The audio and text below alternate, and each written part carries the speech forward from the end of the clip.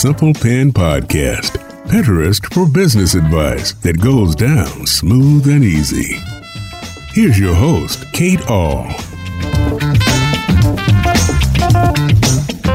Hey there, welcome to the Simple Pin Podcast. Today we're going to be talking about the most important metrics you need to pay attention to if you are a digital product seller. In this episode, I'm interviewing Gemma Bonham-Carter, and we're going to be talking about email list growth and conversions. So we didn't plan on going too deep into all the nitty-gritty, but Gemma gives us a great formula for figuring out what type of conversions and sales you need based on your email list size. So I want to say I am a big fan of email list growth, and I love using Pinterest for that reason. In fact, it's the number one reason I use Pinterest marketing for Simple Pin Media. And one of our main opt-ins and the ways we get people on our email list is our Simple Pin Pinterest Planner. And we wanted to go big with this opt-in. We wanted to give somebody something really, really powerful that could help their Pinterest marketing. It's 20 pages of monthly trends, stat tracking, checklist tips, and more. But it's not overwhelming. It's very digestible, month by month, page by page. It will give you a plan for how to continue to move forward in your Pinterest marketing. In fact, this was one of the very first email opt-ins I created for Simple Pin Media because I wanted it to be so amazing that people would email me and say, Kate, I can't believe you are giving this away for free. And the first year I did it, that's exactly the type of emails that I get. So ever since the last 5 years, we have been giving away this Pinterest marketing planner. Some people take it to the office supply store. Some people get it bound. It's very fun to see how you're using it year over year. And we have updated it. Each year it gets a complete overhaul, a complete update. And this is our fresh one for 2020. So if you want to get the planner, head to simplepinmedia.com/planner. Also, we were linked to it into the blog post so you can see how it is we've created it. You can follow our path to an email, see what we do. In fact, I do this all the time. I sign up for people's offers because I want to see how they structure it. So in this episode, we're going to go deep into how to really focus on the right numbers when it comes to selling your products. If you want more information, go to simplepinmedia.com/189.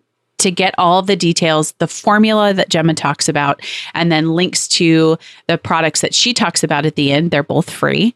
So remember, go to simplepinmedia.com/189. And with that, let's bring Emma onto the show. Hey, Gemma, welcome to the Simple Pin Podcast. I am so jazzed to be here. Thanks for having me, Kate. You bet. So tell our listeners a little bit about you and what you do. Yeah. So my name is Gemma Bonham-Carter and my business is GemmaBonhamCarter.com. And I help online entrepreneurs create, launch, and scale their digital products so that they can, create a new revenue stream in their business so that they can start to earn some of that, that passive income dream that everybody has. And ultimately just to build continue to build their dream business so that they can have their dream lifestyle. Awesome. So I'm super curious. How did you land on this? What was your aha moment to say, I'm going to start this business? Well, I had been, not to go too far into the depths of all my past entrepreneur ideas and everything, but I had been a lifestyle and home decor blogger for many years. And I started to be invited to ask to speak at conferences. And so I was speaking at these conferences and having all of these people in the audience ask me really great questions about, how I had built up my blogging business, how I had started selling physical products as a blogger, just lots of really great questions. And I came to realize that answering those questions in a conference was great, but if I could actually answer those questions for people in an online platform, I could reach so many more people. And so I launched my first ever course.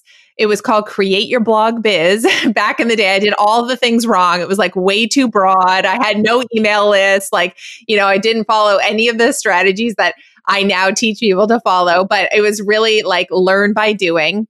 And it really opened the doors. Just making those first, I made a couple $1,000 from that course, and it really opened my eyes to, is not like I struck it rich, but it opened my eyes to the potential of both the income and the impact that would be possible through these kind of digital offers that are just so much easier to scale. Like you can reach so many more people because it's a one-to-many model as opposed to like a one-to-one service-based model. Okay, so this is kind of an elementary question, but I think there's a lot of terms thrown around in our business, but how would you define, and I think you did it just a little bit here, but define that term digital product seller? What bucket, I guess, would you put them in? Yeah, so really it's anybody who sells any kind of product that's delivered digitally. So I think probably most people are thinking about courses, right? We see a lot of online course creators in all kinds of different niches. And so I see actually a lot of people just say course creator when they're like talking to people who sell digital offers, but it can be more than courses. So we've seen a rise in people selling and running membership type programs. So that would be still considered a digital product instead of a course delivery. It's just delivered in a membership style. So where there are, sometimes there's like monthly coaching calls or there's monthly drops, of new content or deliverables every month for the members. Like I'm part of one, for instance, that they do stock photography, right? And so every month I get new stock photos and that's a membership that I'm a part of. So that would be a digital product. And then anything that's like templates, downloadables, even kind of like group coaching programs, things like that. All of those in my own definition of a digital product seller, it would fall under that. And so generally what we see are service-based entrepreneurs who realize that, if they don't want to grow an agency, then they kind of tap out as to they hit the ceiling on how many clients they can take on. And so what I see is they then come to me and we think about, okay, well, how can we create some kind of digital offer so that you can serve more people and grow your income without necessarily selling just one-to-one services? Or it might be a coach or consultant or someone who's a creative. So it might be a blogger or somebody who's they've built an audience on Instagram around a certain topic and they want to start monetizing it with some sort of digital product. So many opportunities in there. And I have so many questions now. Okay. So in that, there's a lot of different, I guess, opportunities. And what I hear too is that there's people going from one place to this. So in that switch for people, I find, and I'm sure you find, is that there's the discombobulation of like, what numbers do I focus on? Like I've been focused on this here before, and now I'm going to a new product and I'm focusing here. And then it's also thrown in what the industry, quote unquote, tells us. So I'm wondering, like, how do you help your people not get caught up in the vanity numbers? And what do you tell them? What are the ones that you would really, really want them to focus on? Yeah, this is such a great question. So in terms of the vanity numbers, those would be things like your follower count on Instagram or the number of likes on your Facebook page or the number of people in your Facebook group or even the traffic to your site. And if you're coming from, if you've built up, you've been focusing on building up like an influencer-based business, or you've been focusing on building a blog-based business, like those are numbers that you've probably been paying attention to, right? Because maybe it affects the traffic to your site affects how much money you make from ads, or your follower count affects whether or not you can land brand partnerships and do sponsored posts, right? So maybe those are the metrics that you've been focused on. But when you're shifting into selling digital offers, you really need to let go of that focus, because it's really not, those aren't what are going to drive sales. So the things that we really need to think about as digital product sellers, there's two main numbers. The number one thing is your number of email list subscribers. And with the caveat that a big number is great, but you have to make sure that they're engaged and opening up your emails. So I don't care if you have 100,000 people on your list, if you're getting like a 2% open rate, that ain't good. Like we want to have an engaged email list. So I'd rather you have an email list of 3,000 people, but who are opening up and they're your target audience. So your email list becomes this is your golden ticket to a profitable digital product-based business. And it is where you do need to have your blinders on to everything else and be so focused on growing that email list. So that's you can still work Instagram, use your Facebook group, obviously use Pinterest, use all of these tools, but with the lens of, okay, how do I get people from those places onto my email list? And so it can actually help us gain clarity in terms of what we should be prioritizing as a business owner. So your email list is one of your biggest focuses that you need to be paying attention to. And then the other metric is conversion rate. And so this trips some people up because it might not be something, maybe you've thought about, if you sell products already, maybe you've thought about the conversion rate of your sales page, or maybe if you have a landing page with an opt-in, you've seen the word conversion rate of your landing page. But basically, you can take an industry average conversion rate for digital products, which is 2%, and really use that to your advantage to be able to actually map out and think about predicting the number of sales and therefore the number of revenue that you can expect as a digital product-based business owner with just those two numbers, number of email subscribers and your conversion rate. So the little formula, and people can grab out their pen and paper if they want, is the number of email subscribers you have times 0.02. So that's 2%, 0.02 equals the total number of expected sales. So that's you taking industry standard rate of 2%, timesing it by your email subscriber number. And that's how many sales you can expect to make on, let's say, a given launch of your online course. So let's say you've collected 500 email subscribers. 2% of 500 is 10. So that's 10 sales. So 10 sales, let's say you sell a $100 product. That's $1,000, right? 10 sales of a $100 product is $1,000. So that you have a really clear idea. If you're saying to yourself, okay, I need to make $1,000, there's a formula for you to work from, which is okay, so if I want to make $1,000 and I'm selling a $100 product, I need to get 500 subscribers onto my list in order to meet that. Now, you may have a higher conversion rate, and there's lots of things that you can be doing to increase your conversion rate, but it's kind of a safe formula to use. Does that all make sense? Yeah, no, it makes a lot of sense. In fact, you said whip out your pen, and I was actually doing that and making notes about that and writing it down here. So I've got lots of questions in this.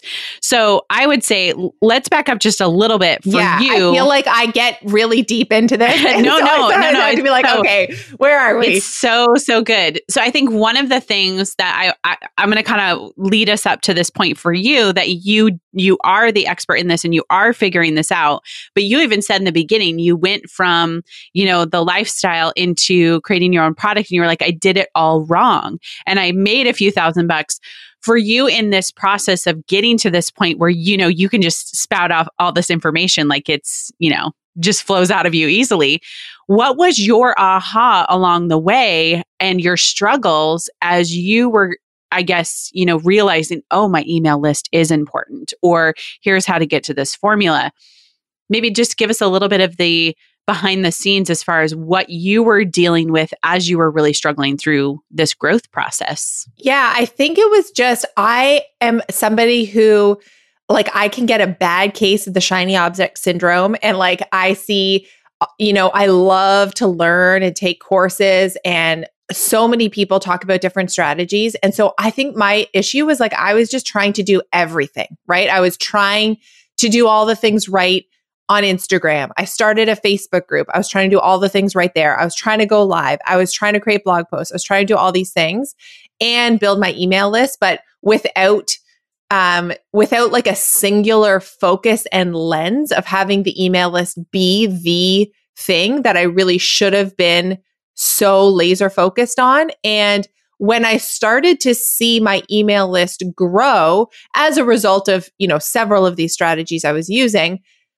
the direct correlation to my income was right there. Like it was black and white. As my email list subscriber base grew, my sales grew. And so as that became clearer and clearer and clearer, like month over month, year after year, it really gives you a sense of freedom in releasing all of those other strategies that you feel like you had to be doing and all of that overwhelm and anxiety around doing them all. Because I now know as long as I stay focused on these things, my business is successful and I can make an income and I can make an impact on these people's lives. And I don't need all of those other things. And sometimes I may layer in more things over time as I can. Like as an example, I've come back to blogging this year and I want to be publishing more blog content and really getting back to that. But I didn't need to do all the things right away, basically. Yeah. Well, and I'm curious too, because you gave us the formula and then you talked about an email list of 500 with 10 sales being the 2% mark. And I feel like in our industry, you hear 10 sales and you immediately go, it's only 10. But I guess how did you work yourself past that and get over the we've all seen the Facebook ads of like make $10,000 in like a hot minute, right? So how did you get yourself to a point where you're like, 10 is great. And I'll leave it there. Like, how did you begin to see the small successes as wins instead of the comparison trap or the shiny object? So I think that actually one thing that helped me in the beginning was I started with a higher ticket offer. So my first course, well, that's not true. My very first course was really low because I didn't know anything about pricing. But once I did this like Create Your Blog Biz, which I mentioned, and I think I sold it for like, I don't know, $79 or something ridiculous. But then my next course, which was the one that I really learned a lot about like strategy and marketing, digital offers, I priced it much higher because I now knew kind of like how to create an incredible offer and the value that this course provided. And so it was a $497 offer. So for me, 10 sales of that was a lot. That was a lot of money. Like that was no joke. And so I think actually it benefited me to have that higher ticket offer from the very beginning because I could very quickly see traction in my income growth. And then as my email subscriber base grew, then I was able to layer in maybe some like lower ticket offers because I had volume. And I had volume of email subscribers. So it's still, even if it was, let's say I got 40 sales or something, but like from those, let's say I had 2,000 subscribers at that point, and 2% of 2,000 is 40. And so 40 sales of $100 product is 4,000. So like I just was able to have higher volume. And to this point now, I have like tens of thousands of email subscribers. So the ball game is different. But I think if you're somebody who is needing to make an income quickly from digital offers, I would always go the route of having a higher ticket product because it's easier to make, we know this, it's easier to make 10 sales than it is to make 100 sales. And actually the conversion rates of like a $497 product, you tend to think, okay, if I'm selling something that's $500, it's going to have a lower conversion rate than something that's $10. But funnily enough, it doesn't work that way. Like the 2% industry standard rate seems to be accurate no matter what the price of your product is.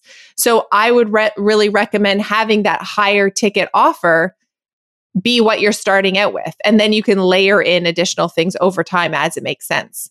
Well, and I've talked with a lot of people lately. It's interesting that you bring up the higher ticket versus the lower ticket, because we've been talking about the pricing of products and people delivering. And I think some of the people that I talk to, they feel like the higher the price, the more they have to pour out of themselves because they're so afraid that somebody's going to purchase it and they're going to be like, I didn't get the value of what this was. And so I see a lot of fear, and I see it in myself too. And you also hear about people buying courses that are $2,000 and they're like, it was crap.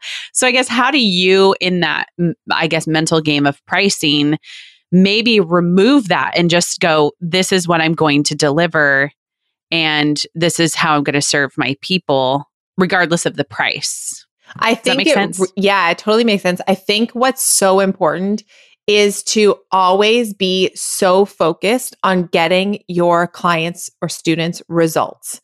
And if that is your main intention and everything you are doing comes back to that, you are going to craft an incredible product, because you want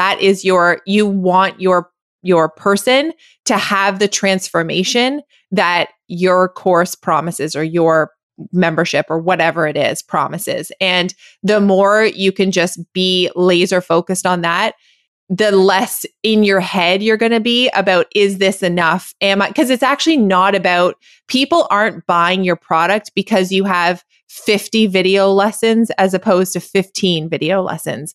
They're buying your product because they want a solution to their problem, and they want the transformation that they know is possible, that you have showed them is possible. And so as long as you're delivering on that, and it is up to people to put in the work. So like, I can lead you to the water, but I can't make you drink it, right? Like you need to do the work and put in the effort. But if I've done everything I can to make those results as available and possible to you, and I think once that starts really happening and you start to get students through the door and you start to see the testimonials, like for me, when the testimonials start coming through, that's when any of that like imposter syndrome or fear around pricing or all of those things really start to melt away, because you see the incredible difference that it's making in people's lives, whatever the niche. So then, do you find that most people that you're working with in your programs, we struggle, or not we, because I'm not in the program, but I would say they struggle with underpricing themselves more than overpricing? Yeah, I think most people definitely underprice to start with. And that, it's not to do your first launch, let's say, and get a bunch of students through the door and to get those testimonials. I don't think that there's anything wrong with starting somewhere and then increasing your price over time. Like, for example, even with my own membership, The Passive Project, I launched that with zero content. There was literally not one lesson in there, but I knew what it was going to be. I had a plan of what I was going to deliver, and that's what I launched with. And people trusted me enough and knew me well enough to know that I was going to deliver on what I said I was going to. And so, but I launched it at a lower price point, a lower monthly price point. And like the good thing for them was they got grandfathered in at that rate, right? And then over time, as I was able to add more, I was able to not just add more content, but also see where people were struggling and really create the right tools, templates, lessons to give them the solutions that they needed to ultimately end up with the business that they wanted to end up in and achieve their goals. I was able to increase the price because I could see the transformation happening and those testimonials were flowing in. And that the social proof is so important in terms of crafting an irresistible offer, like when it comes to digital products, because we have an inherent distrust, right? Like this is not something that you're going to get in your Amazon Prime order that's going to come to your door and you're actually going to get to like touch it and feel it and see it. This is a digital offer. And so there's a distrust that it is not going to deliver on what it says it's going to. This could be some internet scam. Like, I think this is just somebody who's wanting to get rich quick. Like that's the mentality that we all have when we see a new digital offer from somebody we don't have a built-in trust or connection with yet. And so the social proof and the testimonials really go to showing them, well, actually, look, the transformation, it happened for me, but it happened for all of these people too. And so it's far more likely to happen for you too, because look, it happened to, Susie and Jane and Elena over there. Well, and I think that's such a great point for those who are listening who are marketing on Pinterest, because Pinterest users are so cold. They don't know you. They're not interested in a brand or who you are like they would on Instagram. So they are coming onto this page cold. And those stories are really the only thing that you have for them to see, does this really work? Because the Pinterest user is asking, how can you solve my problem? And they're not necessarily going, I want Gemma to solve my problem or Kate to solve it. They're like, I don't care who it is. I just have this problem and someone needs to give me a solution. And so that's such a great takeaway from this, is to take your testimonials, put them on that sales page. And I would even say another strategy people could employ for Pinterest marketing would be to put some of those even in the blog post. You know, if you're talking about a specific product that you have or an offer and it's in a blog post and then maybe it leads to a sales page, include them on those as well, because Pinterest users like to consume blog posts, which I think that's good for you, adding in blogging back into this year. A good tip for you to do is just to add those, pepper them throughout those blog posts. Then people go, oh, that can get results. So we took kind of a tangent there that we hadn't planned on going, but I think it was so good. So I'd like to round it out with, let's say the person is going through the same process that you went through. They've been a blogger for a while. They've been focused on traffic and they're trying to make that leap. What would you tell them as they're growing their email list, that first step to making it important? What piece of advice would you give them to really help them continually focus on the email list growth, and maybe any tips or strategies for opt-ins and maybe the way they craft their opt-ins? Yeah, that's a great question. So, I mean, the advantage of coming from a blogging background is that you already understand content marketing so well. And so I think there's just such a huge advantage if that's the background you're coming from. And you can go and take your existing blog. I would go look at, okay, what are my top 10, 15, 20 posts that are getting the most traffic? And immediately optimize those for email list growth. So put a great lead magnet opt-in at the bottom of each of those posts, but also midway through, just to make sure that if people don't scroll all the way to the bottom, they still see the opportunity to get your great freebie. And here's a mistake I made when I was first doing this. I would go and create like a lead magnet for each blog post, like that was like related to the blog post topic. And it took way too much time. It made my back end of my email system way too complicated. You don't need to do that. Think about like, what is one incredible lead magnet that is, you want to over deliver on the lead magnet, like make it so good that your reader, like there's no way that they are not going to want to opt into that thing, right? I would rather you have one incredible one than like 5 or 10 kind of not so great, like crappy ones, right? So one really amazing lead magnet that also connects directly to that paid offer. So if you're selling a course or membership or some sort of digital product bundle or something, you want that lead magnet to be getting the exact person for that product. So if you are selling, like, let's just take an example from my own business. If I'm selling my passive project membership, which is specifically for digital product creators who are already selling digital products. So it's not for somebody who's creating a course for the first time. It's for people who are already in the game, but they need to like improve their strategy and their marketing. Well, I have a lead magnet that are funnel blueprints, like email funnel blueprints. Now, the beginner course creator is not going to download that because it's too beyond their scope, right? They're going to want something that's like a more, 20 ideas for your first course or something like that.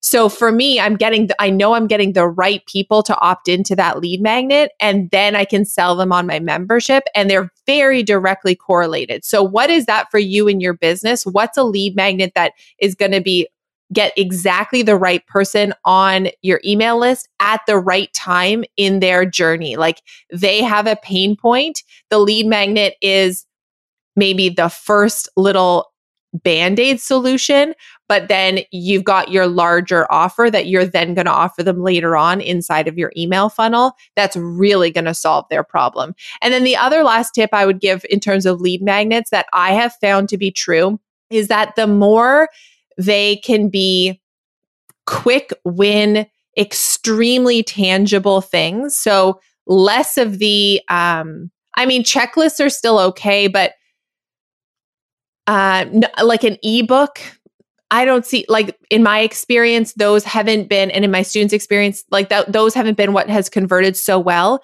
It's often spreadsheets, templates, swipe copy, tools, digital planners, like very usable things are the things that get opted into more often than an ebook that might be like frankly a little bit overwhelming. Like you want somebody who's going to download this thing and put it into use right away. Oh, such a good tip. I'm like thinking of all the different things that we could do. And I agree with you that in the beginning, when we started growing our email list, we felt like we had to have an opt-in for everything. And then a year later, we were like, half of these aren't even doing anything and they're not even getting people on our list, but 5 of them are. So why don't we like double down on the 5 or even the 3 and focus on that instead of spreading ourselves too thin?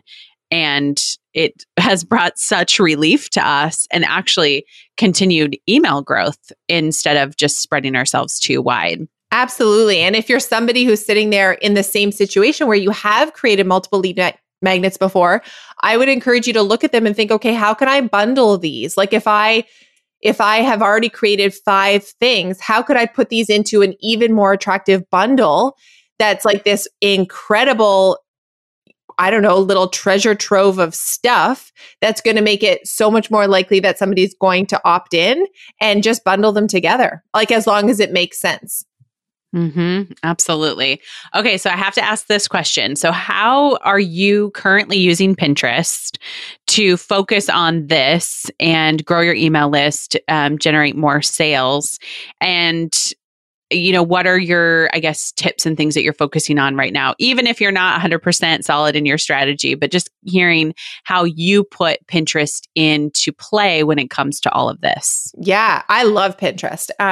So what we're doing currently in our business is we do have, with some blog content, although as I alluded to earlier, we're going to be releasing more blog content this year, but I do also have a podcast, and for every single podcast, we create a blog post. So for every podcast blog post, we create 4 pinnable graphics. And then we also just create 10 pin images a month, just kind of for all kinds of like everything we talk about sort of thing. So whether that's like to do with, we have pin images that are directly for some of our lead magnets. We have some that are specifically for some of our products, or they might just be about a topic that we've talked about on the podcast. So we're very conscious of creating fresh, pinnable content, like images for our Pinterest strategy. And then ultimately those lead to our blog posts or our podcast episodes or our lead magnet landing pages. And the main goal of each of those things is always to get them to opt in. So if you go to any of our pages, it's going to be very clear where you can opt in to whatever lead magnet might be related to that topic. So that's generally how we're using Pinterest right now. And we use Tailwind to schedule out all of our pins. And we're on there on the daily. But in terms of like next steps for Pinterest for us, we are excited to dive into using promoted pins for sure this year. We definitely want to explore that, having used Facebook and Instagram ads for the last 18 months or so and having had good results. We're really excited to kind of expand beyond the Facebook and Instagram ads platform. And then also, I'm just looking forward to getting back to creating more blog content, so that one of the mistakes that I made with Pinterest was that I sort of got lazy and sent I used a lot of my pin graphics straight to my landing page for my lead magnets that wasn't really long enough or comprehensive enough to have people actually opt in, and therefore they have lower conversion rates than what I'd like to see. And so I'm just want to go back to this idea of having longer form blog content that provides more value straight away, so that it encourages people to opt in for more. Yeah, that's what we've noticed too as well. Even when we ran our promoted pins, we did our image guide, which we ran directly to the opt-in page, which looked more like a sales page. It was longer form. But when we ran it to the blog post, which was connected to the podcast, very similar to what you talk about, and we had higher conversions in that than we did the quote unquote opt-in page, like sales page. And I think that we underestimated the Pinterest user. Like we thought, oh, they just want to get straight to the point. They want to get what they want. But I think when people on Pinterest read articles, they are geared up to read an article. So they want the information and they're willing to work through it. And once they read that article, they go, oh, now I need this image guide. But when it's straight to sales, it's a little harder to get them to jump because they are cold and they're like, I don't, like I said in the beginning, like, I don't know you and I don't know what you can offer me. But that blog post is such a great warm up. So I think you adding that back in is really a great strategy. And one of the things I've also told people as I've talked to them, we get a lot of clients who come to us who have been very SEO strategic. They're completely optimized when it comes to Google and their next step is Pinterest. And they say to me, like, do I need to write the same long form, like 3,000 word posts? I'm like, no, you can definitely write a shorter form article, maybe 1,000 words or even 800 for Pinterest users because it's different. They consume content differently, but they search the same, if that makes sense. They're still looking for a solution to their problem. Yeah. Isn't that interesting how like every time we take a new platform, we really need to think about where, like what the platform has gotten people used to, right? Like if we were on Facebook or Instagram sending somebody to an article, like the attention span is so short. They'd be like, oh, yeah, get me out of here. Whereas Pinterest has like, that's how they've groomed their users, right? They've groomed their users to be used to getting these very helpful articles. And so that's where you need to kind of meet people on that platform. And it's just interesting to like come back to that. Well, I think that also, to go off on a little bit of a tangent, that also speaks to the investment that Pinterest can have on your business. Because I know when I use Instagram as just a regular user, you're right. If they send me to an article, my attention span is so small because I'm in the Instagram ecosystem. I'm like, I want my stories, I want my information, I want my bite size. And now you're telling me to go off. And half the time, I don't even know what people's sites look like because I'm so ingrained in Instagram with them. I'm so connected in. But when it comes to Pinterest, I already know I have to go off the platform to really get what I want. So I operate in two different modes of, okay, I'm going to gather all the information that I need onto my boards. I'm going to save it for later. And when I'm ready to take action, I go to that board and I move off of it to find what I want. In fact, one of the number one frustrations of a Pinterest user is that they go to the pin and it leads nowhere. They're like, I can't get what I want. And it's so annoying. And we've heard that even from Pinterest too, that is one of their pinners' biggest complaints is that it's a dead link. And they're so annoyed because they can't get to what they want. So we really think about that. We're like, that's gold for us. Oh, absolutely. We are, like we're moving the people off instead of sitting in Instagram. And you talked about it in the beginning, the ROI piece, like where's the greatest investment into my business? And is it into these platforms that quote unquote are vanity metrics or make me feel good? Or is it in these places where I'm actually seeing people take action?